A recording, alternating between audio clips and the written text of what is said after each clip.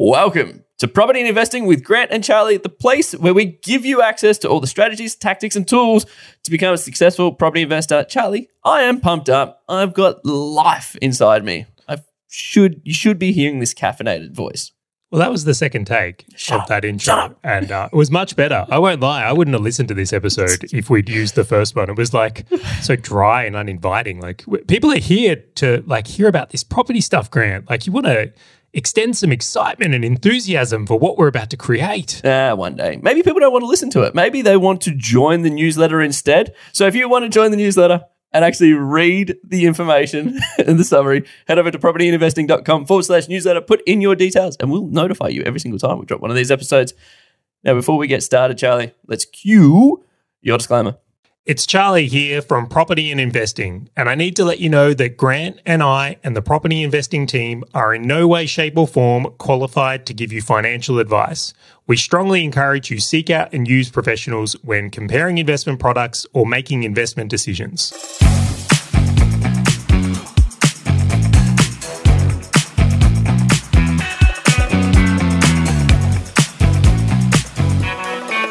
All right, Grant, that might be one of the best introductions we've ever done. I felt the enthusiasm and excitement on that one there. Thanks for the alley-oop, by the way.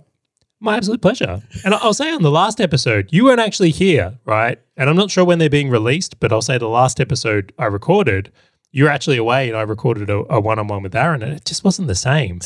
Might have been better. Might have been worse, but I mean, it wasn't the same. If I get boycotted from this show from now on, I'm like, this is dangerous. Should never have taken a day off. Maybe, right? Can you imagine that? This is like if you went on maternity leave and then the company decided, well, do you know what? The girl that was here in replacement, she's actually really good. We found out we didn't actually need you. Like, I'm not sure we should joke about that on this show. I think there's a lot of rules and fair work and stuff that goes on with maternity leave. Well, but nonetheless, the contextual understanding is relevant here. Totally. Now today, this is a topic that does not get enough airtime. This is a topic that I see many people paying no attention to dangerously and at their own risk, is the different end games that come with property, the different end games. And I want to set some context here before we jump into it, if that's all right with you. So, what I see when it comes to property investing, and this was me as well, right? I'm not going to say it wasn't, is an obsession with the asset, right? We're all obsessed with the actual asset of the property.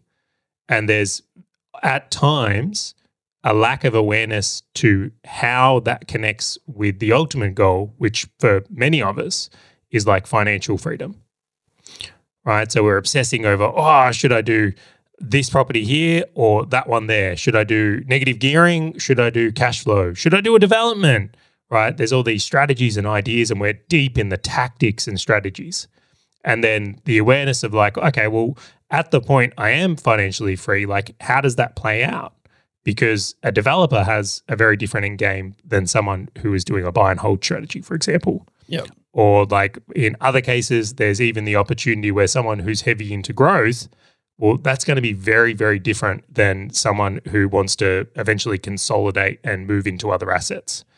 But if you have this lack of awareness, so you're not paying attention to the different end games, right, and you're just accumulating the idea of like, just get another property, you could actually like make a big mess here and potentially a very, very costly one.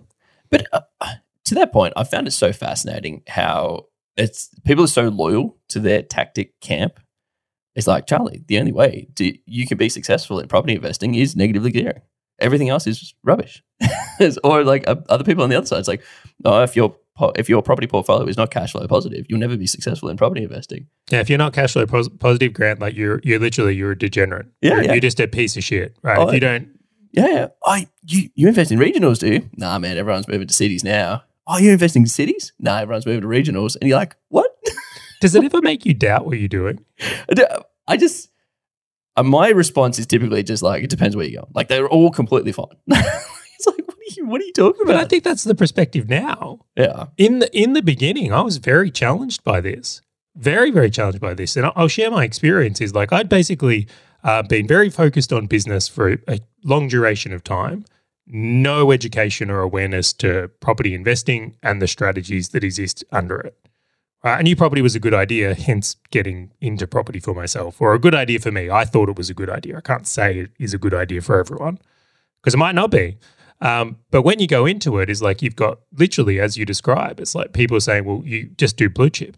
Yeah. Or you just do commercial. Or do you know what? You should be doing developments of rooming houses. And like they just continually throw stones at each other going, well, this is better. And it's like vegans versus carnivores. Yeah. Or religion, beliefs against each other. It's very, very camp heavy. And my experience was like I would go to someone, right, and then they would tell me their strategy, and then it would be very difficult to comprehend why is this one better than that one?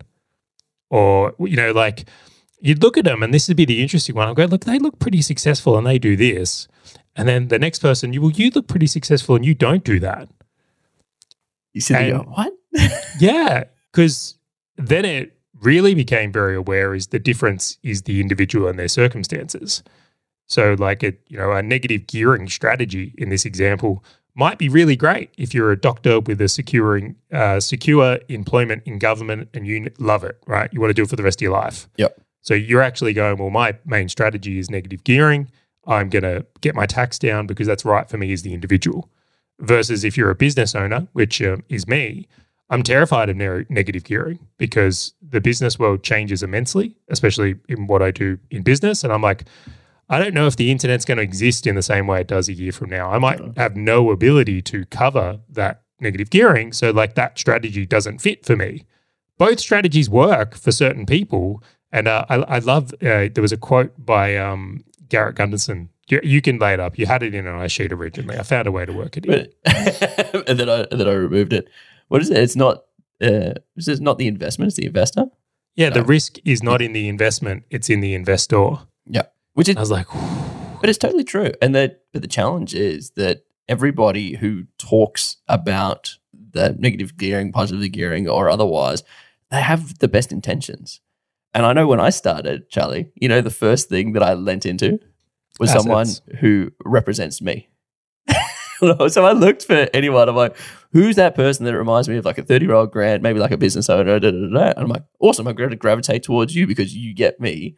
And whatever you say is the best, as opposed to trying to like have an unbiased view across everything else. I was just looking for a common foe.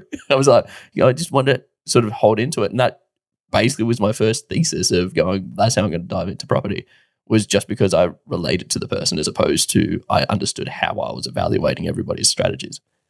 I could go even deeper on this one. Let's say your parents were successful property investors, it would be very easy to grab onto the strategy that worked for them and make that true for you. And it's like, it might be the worst strategy ever for you and your end game because times may have changed. Your situation could be very different to your parents. Maybe you're a business owner and maybe your parents had, they loved, and I only use government employee is the example because it's perceived as like one of the most secure jobs and it's a stable job. Could be anything. But the idea beneath that could be that you grab onto a belief that this works and other things don't when it's not actually true at all. And do you know what's fascinating? Across my journey, I've met someone who's crushed it in every strategy. But that's the interesting thing because, and the second point I was going to make before is that everybody has data or proof that it works. And so it's not that one's wrong and one's right. It's not like in your developments example, it's not like, well, developments can go well, can't go well. Blue chip and sort of negative gearing can go well or not go well. Fighting for cash flow can go well or not go well. It's just the strategy and it just depends on your personal situation and the end game you're going for. And I won't name him here because I think that there's the danger for people to try and replicate. But we both know someone that's been able to consistently get 30% returns in the share market. Yes. And to them, they're like, why would I ever look at property at all? That is ridiculous. There's no liquidity, like the return. And I'm like, yeah, look, different worlds. Like you can crush it at anything. And I think that is the greatest setup to this episode. It's like, you need to walk into it with your eyes wide open, understanding what you're foregoing and what you're going with and why, which I think is exactly what the benefit of this episode is. All right. So I'll shed some light. It's when I started to get more deeply into this, eventually I hit a point. I think it was like after I bought my third or fourth property. I'm like, right. So it's like, we've got income coming in. There's things going on. I'm looking at the numbers and I'm going like, how does this get from what is happening today to like my goals for the entire portfolio? Like, I think at the time my like goal was like I wanted $120,000 a year of positive cash flow. Like I wanted 120 grand, and I shouldn't even say positive cash flow, but to live off. Yep. Right. And then like my interpretation was like the rent's just going to build up to a point where I would do it. So in my mind, I had made an assumption, never asked anyone or guessed, is like, like you just keep buying properties. Over time, the rents will go up, the debt will go down, and eventually you're just going to have $120,000 that will be after tax given to after rent. That makes sense. Yep. And it will continue to grow as things get more expensive with inflation, etc. So completely future-proofed. Turns out there's all these other ones. Because I'm watching a YouTube video of a channel we won't love and won't name, and like that's not how they do it at all. I'm like, how does this work? So this guy's buying these negatively geared properties, and then over time he's building up this portfolio and then actually selling them down. And I was like, wait, I don't have any of that. well, this is even worse. I didn't know which end game I was in. So is this what I'm supposed to do? Like, is this actually what's going to happen with my portfolio? Like, maybe over time, like I'm assuming I'm just holding all of these forever. But actually what I'm supposed to do at another point is sell some of them down and like I live off those profits. So I would even say this is worse for me because I didn't realize the end game I was in. Yep. And to be honest, I hated the idea of selling any properties. Like I'm a hoarder. I don't want to pay capital gains tax. Exactly. That's the first thing that came to mind. I'm like, you're shitting me. I'm going to hold this property for 30 years. I'm going to get to this point and they're going to take 50%. It's like out. But yeah. The benefit of hindsight, right? But even that wasn't hindsight. I'd already bought the properties. Well, the benefit of seeing what you might have done wrong. I got no idea. What do you call it? The benefit of not digging a deeper hole, but I mean a hole. Now I go, no, I'm forced into this strategy. But to the awareness piece, because the level of maturity that you have to go to and acquiring X amount of properties to actually go to the point of listening to other people to say, hang on, you've been successful in this strategy. How does that work at the end of it? Which is sort of the unpicker of this whole thing, which is like, oh, that's different, but you've also been successful where mine is different, but people have also been successful. What's the difference and where do we get to and how do we get to there? Yeah, so I'll share another one here and like we'll go through them all, but it's like I really think you not only have to be comfortable in the strategy you do in property, right? So if you're not comfortable doing developments, you shouldn't do developments. Right? Or if you don't have the time. Yeah, like there's many reasons. It's like if it makes you uncomfortable and the risk is going off and you much prefer to do other ones, do the other ones. Sleep like you don't have to do one strategy to make money. There's plenty of good ones out there. Yep. Conversely, I think you have to decide what end game you're comfortable with because they do come differently. And I'll give you an example here is like, in my example, I don't like the idea of selling down. And I also don't like the idea of like refinancing and living off the capital. That's right. That doesn't sit comfortably with me because I'm like, I understand, and we'll talk about this a little bit more, the tax side of things, but it's like I want to essentially build my portfolio like it's a business and I want that business to spit off profits via income. Like that's the vision I have for this. If I'm not aware in that end game and I pick a strategy that doesn't lead to that end game, I could ultimately end up in an uncomfortable position that I don't want to deal with at a later point. Or you're seeing other people play a different strategy that is not available to you because of the assets that you have purchased. Great analogy here. Imagine not picking a career that aligns with the lifestyle you want. It's like you want to be, what's a career with like a lot of travel in it? Like heaps of travel? I don't know, like a VP of resourcing or something like that, where they have to travel around to Chile and WA. Sure, why not? It's like, all right, you go and do that, and you're a travel photographer. I can't imagine a career that has more travel in it than a travel photographer. Sure. Let's work with it. Yeah, but imagine you want that as your career, but it's like, oh, actually, I hate the idea of traveling. It's like, it doesn't align. You actually just wrecked yourself. Yep. Or maybe you want to be a travel photographer, but you want to have a family. And it's like, oh shit, doesn't align with my family values later in life. So the connection between the two, I think, becomes more important. Yeah, I concur. And what's the quote that we were throwing around? Like, if you don't know where you're going, any road will get you there. So it's like, there's so many people that will just like buy, I don't know, cash flow positive property or like property for positively geared. And it's like, it doesn't matter. I just need more of these because more is better. And it's like, well, where are you getting to? What are you trying to achieve? And they'll say something similar to what you said, which is, I want to hit $120,000 a year worth of positive cash flow, and that's what I'm pushing towards. But they don't understand, well, that doesn't mean, that means that you don't have all of these other benefits at the end. Like, there are other games that you cannot play because you've gone down that road. Yeah, but and the how, right? How many people will say, I want 10 properties and $100,000 a year? And it's like, okay, how? Like, how does that play out? What does that look like in the end game for you? Yep. Because I just think it's so fascinating. So fascinating. Did you put any thought into your end game in the beginning? Or is this something where you've done what most of us do, or me in this example, where it's like, all right, I'm just going to start, going to pick a strategy, and then I'll work that out as I go? Yeah, it's exactly what I did. Started. And I would argue that it's potentially the best thing for most people is just to get started, because paralysis analysis is a massive thing. Like, I could just imagine me, if you dangled like a whole heap of end games in front of me, I would like try and like create every calculation permutation to try and figure out the perfect 1% end game that's going to help me now. I'm like, oh, what's going to be the perfect end game? Yeah, do you want to know the factor in that though? What? Is like, there's an emotional piece to it of how much you hate paying tax. Right. So for myself, it's like you see what I mean? Is like, what if it works out net outcome the best? Yeah. But you have to pay the huge amount of tax. It's like, tax. I still don't like it. It's like, no. And then, yes, or I'd just go for like confirmation bias. So anyways, funnily enough, that is exactly what I did. So I bought, I think it would have been 2 properties. And then I was like just looking for confirmation bias. So I was like ignoring a whole heap of other information because I'm like, you're not confirming that my decisions were the right decisions, which means you're wrong. And then I'm like, but why do I have that belief? And I'm like, well, I have that belief because I've forced myself into this corner and I painted myself into believing that cash flow positive properties is the only way or the only right way to get to the goal that I'm going for.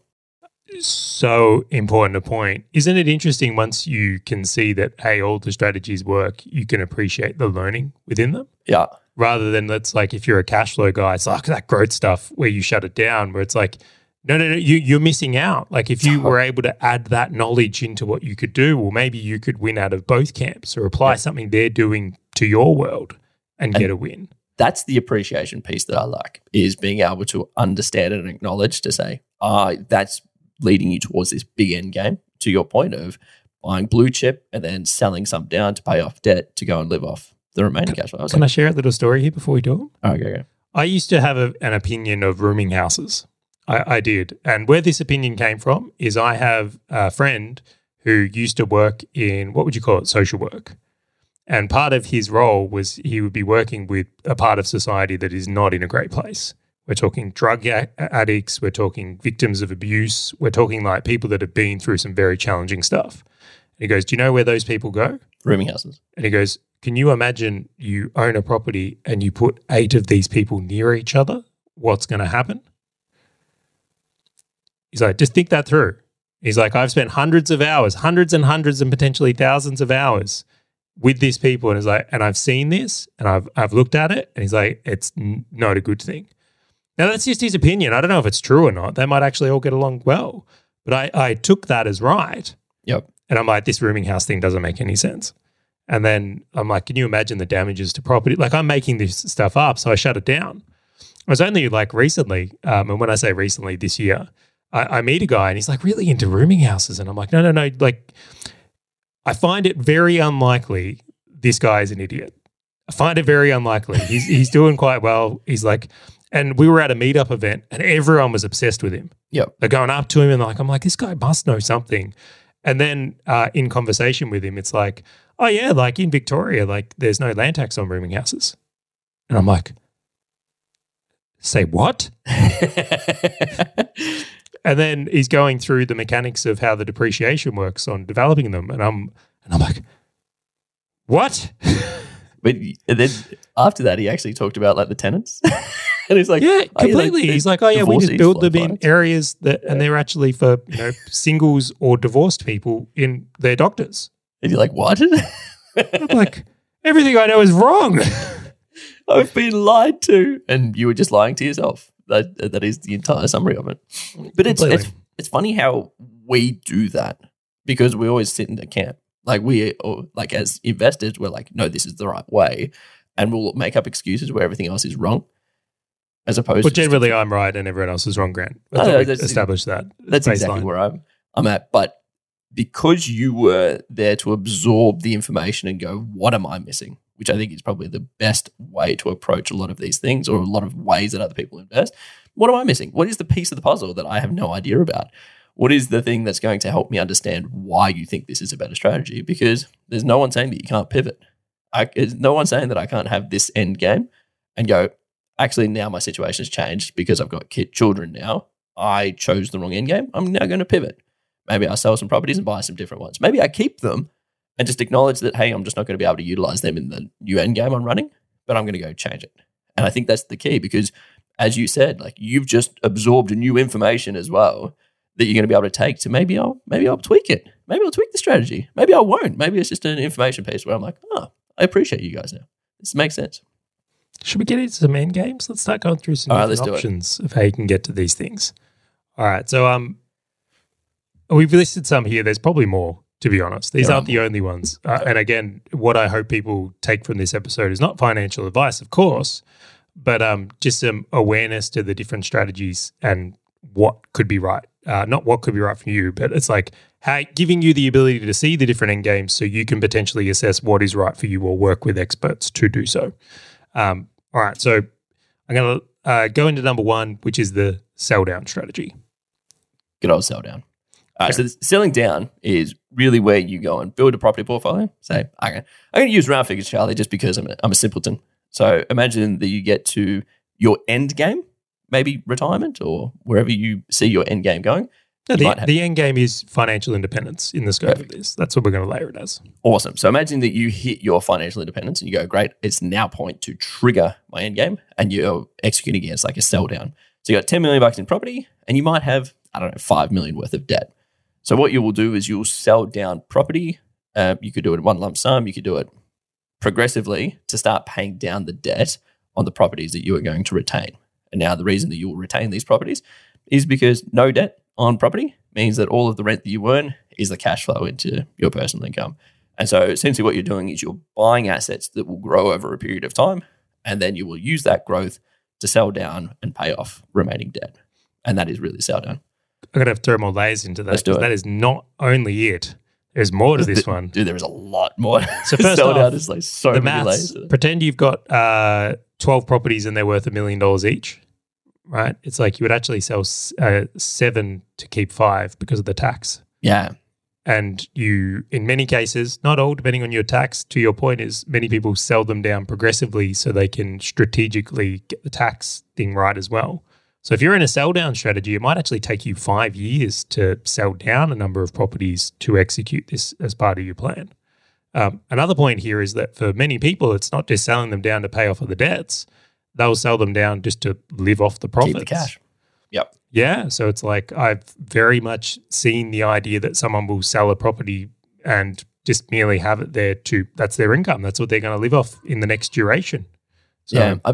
I've seen both of those where people have, sold down to pay off debt on other properties to live off the cash flow, or other people they might have 10 properties and they'll just sell down a property every 2 years and live off the proceeds of the property they've sold down, or even a couple of different ways around it. The funny thing has been, from what I've seen, is how people assess the properties that they sell down versus the ones that they keep, which is one of those views that I'm like, that's just a piece that I never thought of. It's like when you get to that layer, sometimes they sell down the highest valued properties with the lower debt on it to utilize the equity they have to go and pay down more properties.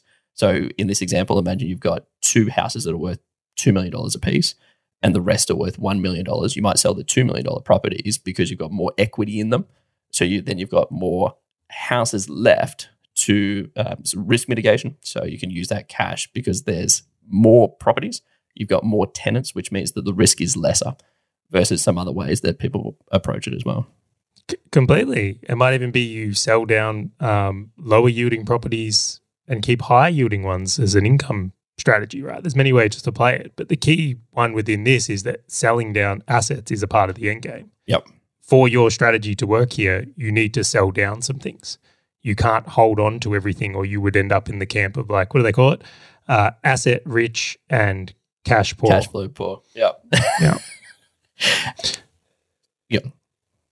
No, go for it. Add something here. Yeah. I find this one, it's difficult to absorb for me personally, because I always look at like the capital gains tax of like the growth that your properties have had. But when I sort of apply the hat of the dentist or the government worker or something like that, where they're looking for negative gearing whilst they've got a professional career, which is essentially how do I buy a property where that I can offset like the cost of the house against my income.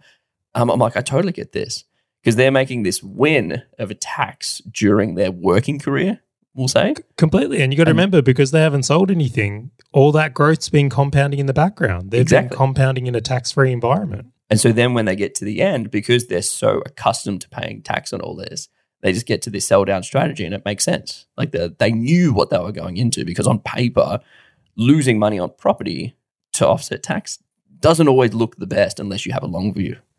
Where for people who are going for like cash flow positive, they look at this going, poo-poo. No, I don't. Why the hell would I want to put more money in? And so once you put that hat on, this becomes so much so much more logical and easier to absorb. Another big component of this is land tax. So if you've built a very big portfolio and have a substantial amount of debt, your land tax bill can end up immense. Selling down some of your properties can actually be it's a strategy to reduce tax in that way. So you're looking at it as like paying capital gains tax as the example, but it might be that, well, I don't have to pay 20 grand of land tax per year if I sell down some. So they have like I'm not going to say a net out, but it's not like a zero thing. It's not like you're only paying capital gains in this example. Like you've not paid tax potentially on growth along the way. And then you've also got this gain of like, well, now I don't have a future land tax bill here. Yeah. Or I could sell down the properties that have the highest land tax bill to go and keep the ones that don't. Completely. Yep. It's funny. You can totally appreciate the concept of the sell down because you go, well, how does that not make sense? Whether you're selling down to keep the cash yourself or selling down to pay off debt to keep properties for cash flow, it just seems logical, because when you're getting into that financial independence stage, who needs all that risk sitting across the top of you? Who needs to make sure, like, you always look over your shoulder and potentially get forced back into the workforce? Like, this is just an easy transition into, now I'm just going to land into, financial independence. A very reasonable strategy. I look at it and go, if you're comfortable with that, comfortable with this end game and you like this end game, you can align a strategy towards that. Now, if you're planning to sell down things, you would want to have to sell down things of value, right? So like align the strategy to that. There has to be some growth to sell down for this strategy to work. Are you telling me, Charlie, that if I bought just apartments that hadn't increased in value, which historically they haven't, you can't make it about apartments, because some apartments have increased in value. But if you had chased mining yields, that's a better example. Yes. Yeah. So they haven't gone up in value, this strategy wouldn't work. Yeah. Or if I've just pushed hard on cash flow, where I might have not received the capital growth, this is probably not going to be a strategy that I'm utilizing this. I can still execute it, totally execute it. But if you've gone and bought a property that's, I don't know, doubled or tripled over your investing sort of career, we'll call it, where mine hasn't, but I've had the cash flow from it, the sell down might not be the best strategy for me to execute against. I can execute. Technically, I can. It's just that if you did it against yours versus me doing it against mine, and you went for growth and I went for cash flow, you would be in a better position at the end of a sell down end game than I would be. Yeah, so the strategy of like blue chip investing or growth investing would be the one that aligns best to this, if that's what you're looking to play. Totally. All right, I'm going to jump into the next one because it's kind of tied in, but not. This is, So the second one is refinancing. I'm getting uncomfortable even thinking about this. So the concept here is essentially what you're doing is you're living off the increased equity that your property is making. And the way that you live off it is I'm going to use pretty simple concept. At the end of every year, imagine that your property has gone up $100,000. You refinance to extract out that $100,000. Now, because it is a loan, which is refinancing, it's not income, it's debt, you're not paying tax on it. And that is actually how you can continue to live off your properties towards the end game. I'm not sure doing it every year would be the way to do it. I had to use a round figure. Yeah, I get where you're coming from, but I can only imagine the amount of loans you would end up with. I was going to say, imagine the refi. All right, mortgage broker, we're going refi on another 10 properties every year. Keep going. I want to share a story on this one. So Bianca used to work in a financial planning office, and a part of that is they had a mortgage broking arm. And what was really fascinating is we lived in an area where there was quite an expensive school. And it used to terrify me the amount of people that would come in every year to refinance. So they were doing it every year to pay school fees. No. And they were doing it on their PPR. Yeah. Because I know people that did that as well. Yep. Overextended or not having the incomes to support it. No judgment here is like if you're a parent trying to provide the best for your kids and the way to get the school fees done is to refinance and get them into that school and that's important to you, go for it. I'm not here to tell you not to invest in your children. I clearly invest in mine. The thing is, though, I look at that and go, the debt they're creating on their home and potentially not paying down their house, it's heavily affecting their ability to retire later in life. Totally. So there are things that come from that as a downside. So the way I've seen this play out, and I've spoken to someone who has actually done this, is they'd accumulated 5 essentially blue chip properties in their time. They still had debt on them, but their concern is they didn't want to sell any of them because of the tax. Yep. So if let's say they bought a property for $500,000, it's gone up to $1 million. They've held it for a long time. I realize you get a capital gains discount and all the rest, but let's say there's a $250,000 tax bill if they sell it. They don't want to pay that tax bill.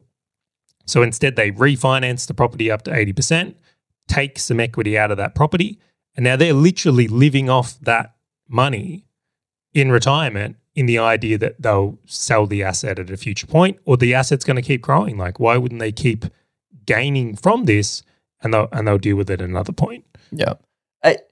The logic, it makes sense because in your example, you can refinance it. Maybe you pull out $400,000 in that $500,000 to $1 million example. And I know that's 90%, but just bear with me. And then you leave that $400,000 in the offset account to offset the interest rate. And then each year you might try and take out $100,000 from it. Pretty much. The concept is that in 5 years' time, it would have gone up again and you can go and execute it again. Can I jump in there? This is where it gets interesting in this one.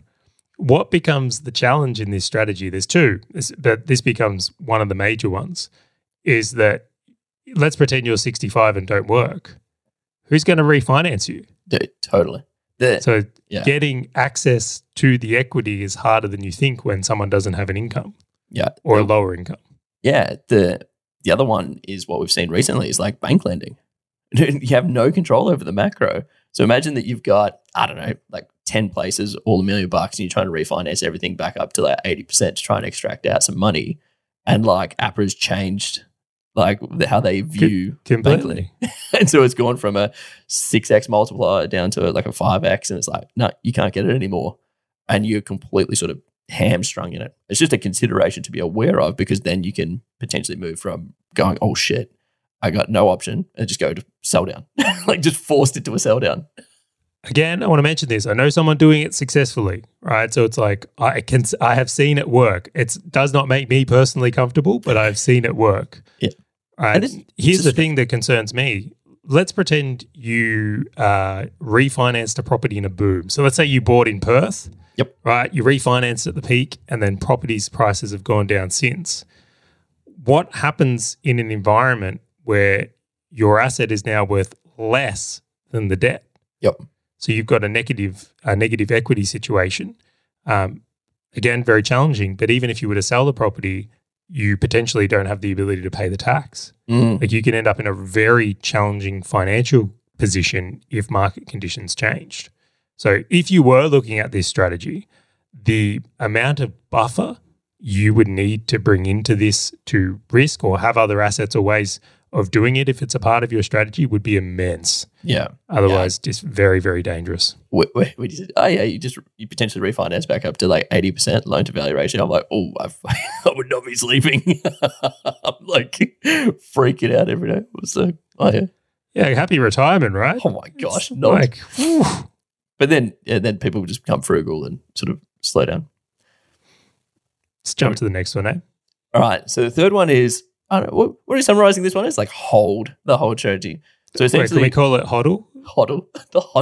the diamond hands, which is basically you get to the end game of financial independence through cash flow and you just hold on to the properties that you have, which is, imagine that you've got, I don't know, we use the 10 properties, 1 million a property, 10 million bucks in property. It's all cash flow positive and it's making you your 120,000 a year, Charlie. And you sit there and say, happy days, I'm all good. That's what I want to live off for the rest of my life. And you just basically hold what you've got. Yeah, so this is the game I think most people think they're playing without awareness to the others. I know I did. I suspect you probably do as well. Totally. It's like when buyers are just like, what strategy you go for? Cash flow. Cash flow. Yeah, so if you plan to live off the rent from your portfolio, the higher the rent is, the more that makes sense. Yep. So for a lot of people out there in a more cash flow strategy, their aim is to accumulate enough property where it can provide the income for you to live off that 100 grand. Can I throw in a couple of caveats? Do it. So some people do this strategy where they will buy and hold and have a mortgage on, P&I, Yep. principal and interest. And the idea is the property will pay itself off over the loan term. And then after that, the rent is then your income. Yep. Others do it through spreads. So this is the idea where they're actually carrying debt, but they're trying to make a margin on the debt. So they might borrow money at 5%, but then the yield on the thing they're doing is 8%. And it's actually that 3% between the cost of debt and the income that they live off. I'm not going to say there's a right or wrong. Again, I've seen people succeed in both of them, but this would very much depend on the asset class or the asset you've got, right? Because again, I'm not saying you can do this easily, but I know a guy with a rooming house that gets 12% yield. Yep. So for him, he can borrow money at 5% and make a phenomenal spread there, and like he can do this with debt. If you've been accumulating blue chip properties in Melbourne and the yield is 2 or 3%, that won't work unless you've got accessing to finance at rates substantially below that, which I don't think anyone really does. Maybe mum and dad. Maybe. Hey, mum. But to your point, this is one of those strategies where if you've spent 10, 20, maybe 30 years accumulating properties that were blue chip properties and you're like, I'm just going to hold. Well, how do you sit at this end game compared to if you spent that 10, 20, 30 years accumulating cash flow positive assets? Like it's just a different point where you get to the end game and you go, well, I've been forced into what I can play now. Can we come back to the tax part? Because I think this is really interesting because if you go cash flow positive along the way, you're going to pay tax on that income along the way. Where if you go the sell down strategy, you might pay less tax along the way because you're negative gearing, but then you're going to pay more in capital gains tax down the road. If you sell something, that is. Yep. So I think what's important to highlight here is that you get taxed differently in these strategies. So you've got to be very, very aware of that along the journey. And there's pros and cons with each of them. It's just you want to know that end game and align it to the strategy you use.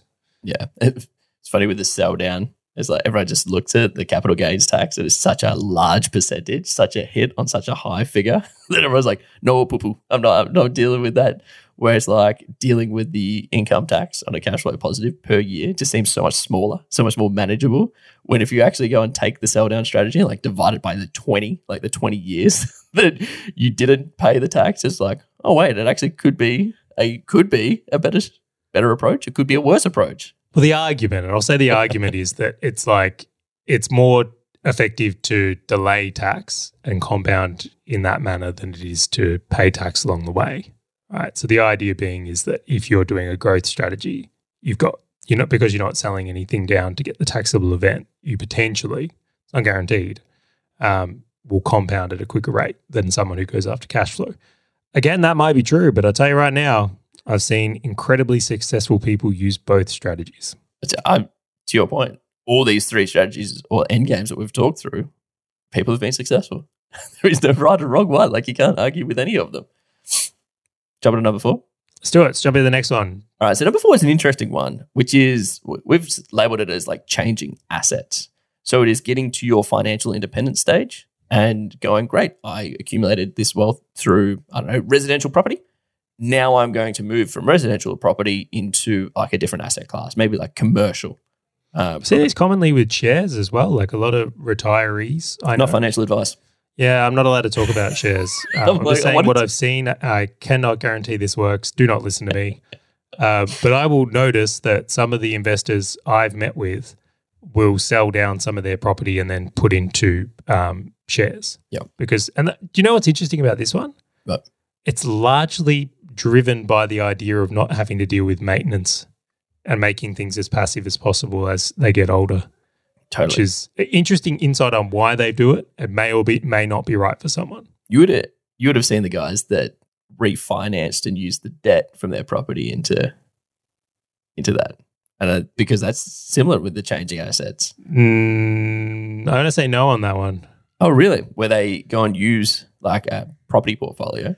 Yeah, so that's not an end game strategy in my mind. That's a very much a strategy of like different growth. So it's like using equity to buy another house. Right? It's similar, but it's not. Yeah. So, and in doing what you've suggested there is like you've actually created more debt because you've attempted to refinance to then take money out and put it into the share market in a different way. Now, as for an end game, that is significantly increasing risk because now you have share market risk as well. So I haven't actually seen anyone execute that as an end game strategy. That's fair. As a strategy, yes. But as an end game, no, that's a fair observation. As a growth strategy, absolutely. That's to the point, taking equity to buy more assets. Totally. So the interesting thing around the changing assets approach is also that you can go whichever way you want. Like to your point of whether you go from residential property to shares, whether you go from commercial across to residential property, whether you go residential to commercial. The concept is more that you're building a foundational base that will help you with your end game. So in this, maybe you believe that residential property will grow best over the next 10, 20, 30 years.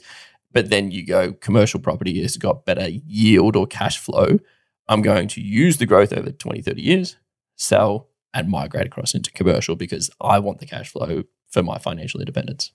Completely. Let's say you've got 10 million in property of residential and that yields 3%, 4%, which if you had Melbourne and Sydney properties, could be. Yep.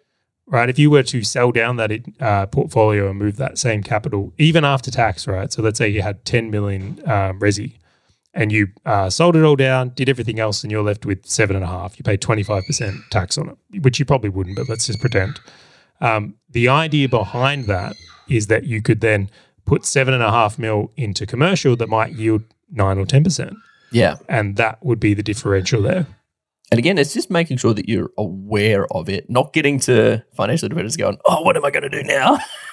Because you could totally see how you get pigeonholed into forced onto one of these end games or two of these end games based on what you've put. Imagine getting a whole heap of residential property to a point where you're like, oh, now I can totally like pivot into commercial, but then realize that commercial has fundamentally changed and you've got no other choice. And you're like, but hang on, wait, what? That was the only end game I was going for. Right. This is where it gets even more interesting. So, and this is why I find it so fascinating is the sell down strategy could completely work. Right. The buy and hold strategy can completely work, but then the changing assets can completely work. But the interesting thing here is that you might look at this and go, well, instead of buying more resi, I should actually buy a commercial asset with some debt earlier in my journey. So that can be a part of a buy and hold rather than having to transition and sell something at this point. Both can work, but you've got to decide how you want to play it in that way. The deliberate decisions as you're accumulating your assets or pivoting based on where you're getting to as well. Because you might not want to deal with, like in hindsight, in my 30s, I sit there and go, changing assets, Charlie? Sounds great. Well, I'm happy to sell down and then get a commercial. Maybe I'll do some improvements and stuff. But then by the time I hit, 40, 50, 60, whenever that financial independence is, I'm like, I can't be bothered dealing with that. And I don't want to deal with like selling houses and finding a commercial property. That's what I find so interesting about the retirees I know. It's like, I put it out this way, is like, I feel, and this is a feel thing, they just want a 5% fully franked dividend. Yes. They actually don't care at all about the share performance of the company. They just want that index fund, 5% on average, like some protection against inflation with a little bit of growth. But at the end of the day, that's what they're there for. They want no maintenance, no hassle, want the money in my account. I don't want to know about the tenants and what fucking door they've broken. It may as well be a bank account with a high interest rate. Like that's what they're exactly. Maybe that's what bonds were like once upon a time. The rebirth. Well, we've been in a very interesting environment where you couldn't get yields like that. But maybe that was, and again, I'm not a financial advisor or anything, but different times, I suspect bonds would have been valued differently for retirees. Yeah. You got another end game? Yeah, we actually kind of got another one and then like one little special one on the end here. But the last one I know here, this is the most dangerous of the ones I've spoken about from us speaking about, because we are not qualified to give financial advice on this topic and probably shouldn't even bring it up. But I know of people where they elect to basically pump their super. So rather than paying down property and rather than electing to do some of the other strategies they've looked at here, their whole idea is I'm going to max my super fund and then utilize my super to pay down property or live off my super to give my property more time to compound. So it's an intentional strategy to invest less in property along the way and more in super so that their superannuation can do some heavy lifting towards the end. And the interesting thing around that is that because superannuation kicks in when you're 60, 65, depending, and you are expecting that you will live to that point or financial independence will potentially trigger in at that point. And so, albeit it could be a great end game, it's just understanding what details sit underneath that. Because for me, I'm pushing financial independence well before super will kick in or even help me with my property portfolio.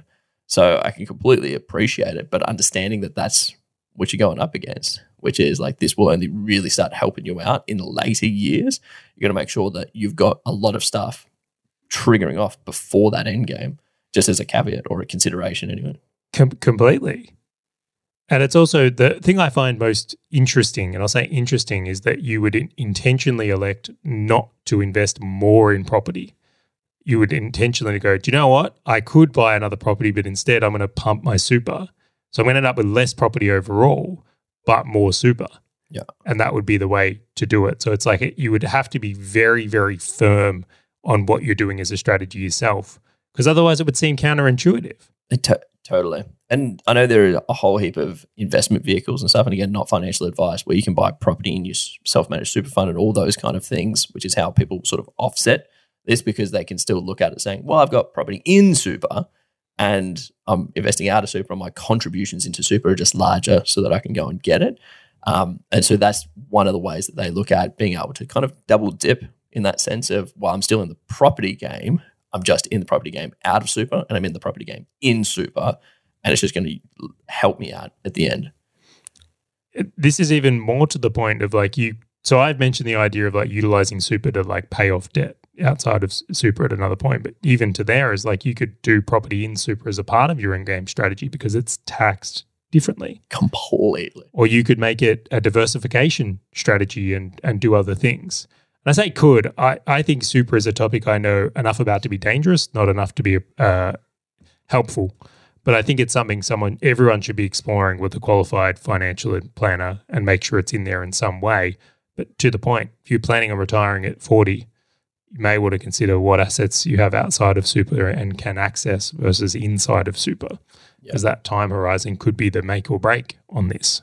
So is this, and there are so many other end games that people could come up to. Is this just more of an awareness piece to understand the assets that you're buying today, or that I'm buying today, or anyone's buying today, to go, what am I giving up? Because if I don't put any more money into super and I just buy and grow, I don't know, a residential portfolio, I am essentially saying, no, I cannot do that end game. Like, is this just an awareness piece where it's more, hey, just consider, just understand, like, what are you going into, or what are you progressing towards? If we interviewed 100 property investors right now, my bet is 90 of them have put no consideration into the end game. More. The strategy is, the end game is more, Charlie. More. Yeah. And the fun, exciting part of being a property investor is the accumulation. Yep. Also, very few people make it to the end game. I know this sounds ridiculous, but the stats aren't in their favor. Most people get 1 or 2 properties and then that's kind of it. Yep. Like for ourselves, of people that have made it well past that point, is like we're thinking about these topics because it's the bridges we're having to cross. So for people that aren't at there yet, they're just focused on like, oh, I know you're talking about this end game thing, but if I can't ever get to 3 properties, it doesn't matter what my end game is. Yeah. None of these are going to work for me. You would have seen all the posts on like Facebook groups and things like that around people who've like maxed out their borrowing, and it's like, well, how do I just get more borrowing? And the greatest question is like, well, what are you trying to achieve? Because it's very different. The way you approach this is fundamentally different. So it's almost like that's like the decision point where people get to there and go, wait, what game am I playing again? What end game am I going for? Well, what are you trying to achieve? And then also, what's your circumstances? Yeah. What's the time in history? Like there was different times where different strategies have worked. There's different strategies right for different people depending on their circumstance. And then they have different goals as well. Yeah. So you layer in that trifecta, and that's what makes this very, very unique. I'll throw in one final thought here, and then I'm sure we're going to wrap this one up. Otherwise, you'll get sick of hearing my voice. You don't have to pick one. So there are no rules that say you can't layer these. Yeah. So you could buy a property as a part of your strategy with the intention of selling it down. You could put a growth property in your portfolio going, all right, sweet, this is the one I'm going to sell. You could buy some assets to hold. You could intentionally swap some of your properties to shares at another point if you felt relevant, or you could shift to a super focus if you felt relevant as well, right? It's like, I think what has to be looked at here is the idea of it's not I'm a hardcore vegan or I'm a hardcore carnivore. Yes, that could work for you. But the idea being that layering these in offers even more diversification and pros or cons or abilities in there. So it's not a one size or one camp. These are the options and you get to design your own menu. Totally. And I like that. I like that concept where like you can have stages where maybe the first stage is a buy and hold. And that'll help me cash flow because that's going to help me with my sell down strategy. Or I could go sell down first and then I'll go superannuation leverage after I've got X amount. Like you can, to your point, you can totally layer them on as stages. You can interweave them where maybe I do a buy and hold first property, second property I'll go for like a sell down, third one I'll do something. It doesn't matter. It's just more of the awareness. It's like as long as you understand. No, it definitely matters. Definitely matters. I'm not going to say it doesn't matter. I say it matters a lot. You wouldn't be paying attention to this. You want to be aware and informed and make a great decision for you. So to my point of like, it doesn't matter in the sense that however you play it, as long as you have understood the second and third order consequences of how you play, I'm not going to sit here and say you have to do stages, you have to do weaving, you have to do one, you have to do the other. It just depends on how you want to approach it. Like there are 1,000 ways to skin a cat. It just matters around your situation and the end game that you're going for. Let's do it, man. Let's wrap this one up. Just want to say thank you for jumping on the episode. Again, if you want to get notified every single time that we release one of these episodes, head over to propertyandinvesting.com/newsletter, put in your details, and Charlie will just send you little gifts of him celebrating every single time we celebrate one of these episodes. I just want to say thank you again for joining us, and we'll look forward to catching you on the next episode of Property and Investing.